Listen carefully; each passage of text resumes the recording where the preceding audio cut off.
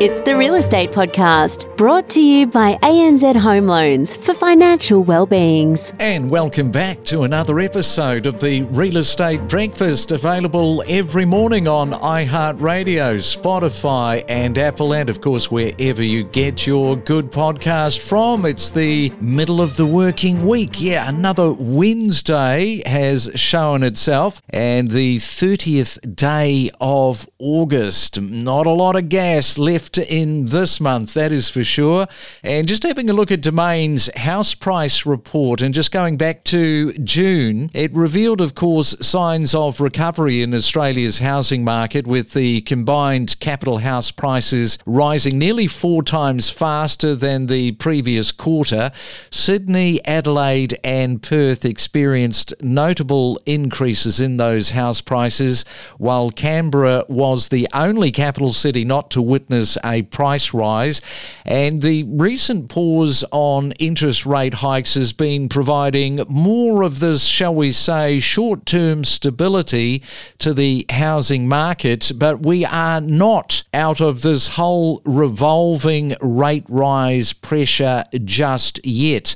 And this morning we are taking you to Adelaide, and we are catching up with Jonathan Karitzis from Williams Real Estate there. And good morning, Jonathan. Welcome to the Real Estate Breakfast this morning. Thank you so much for having me. I understand that today is your birthday, so happy birthday. Thank you very much. Another year. It's amazing how quick they start to fly by. The busier you get and you throw a couple of kids in the mix, they just fly past. It's amazing. Once you hit about 35, those decades, they just start to get faster and faster. Well, I've hit the 35 today. There you go. They are only going to speed up from now.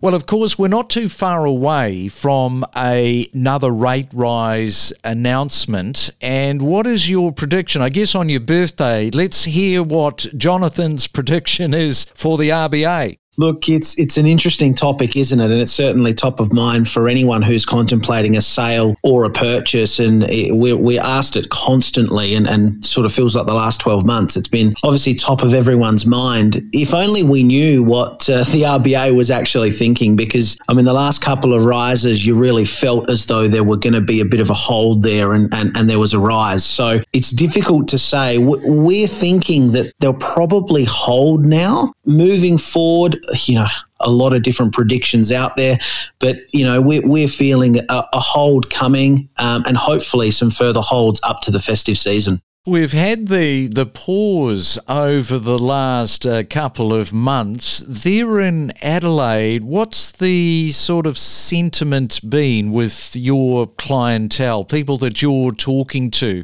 That weekend, that first weekend in the marketplace, there always seems to be a bit of buzz out there across Saturday open homes and auctions, and an extra layer of confidence. So it'd be great if they were held. Our marketplace is performing very well, but certainly some further rate holds will just reinforce that positivity in people's mind. Yeah, I suspect that there is going to be another hold for this particular rate rise. Some of the smart money with some commentators, they're sort of saying that we could get something as late as November, just depending on those CPI numbers. So that remains to be seen. And we'll come back and we will talk more about the Adelaide market next with Jonathan.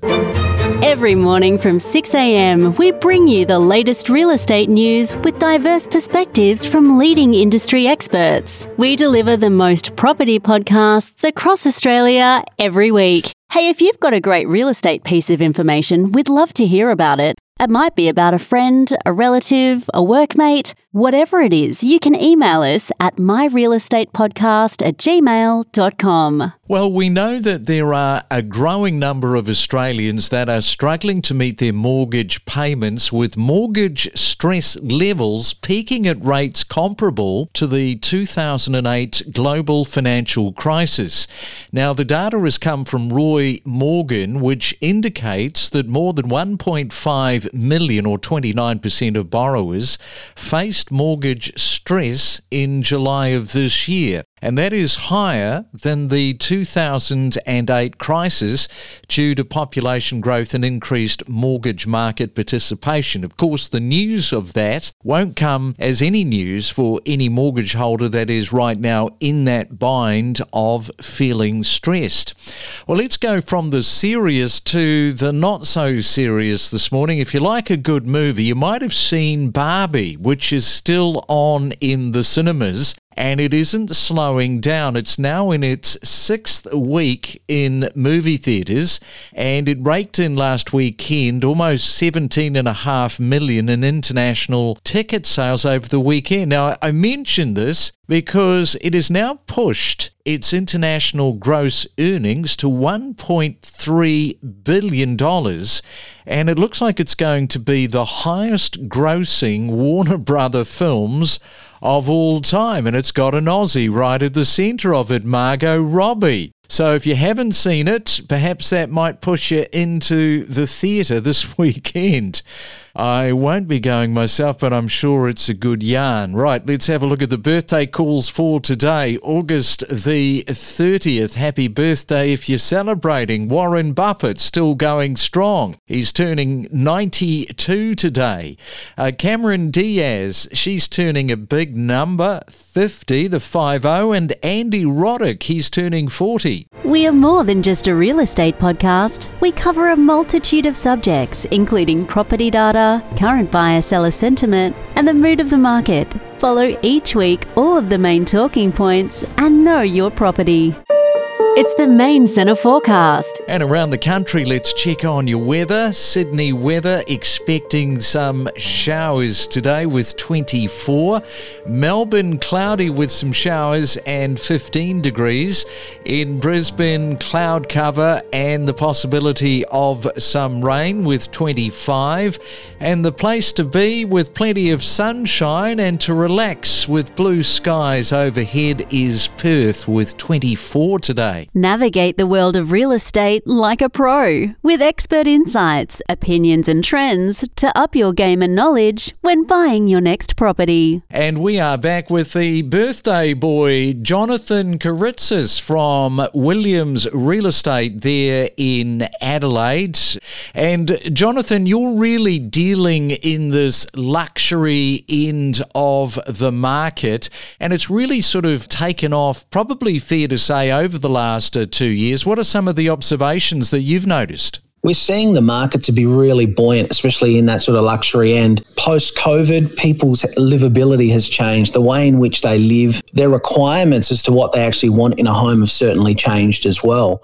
So we're finding that end of the market to be very, very buoyant. We are certainly feeling a real short supply of good quality property available.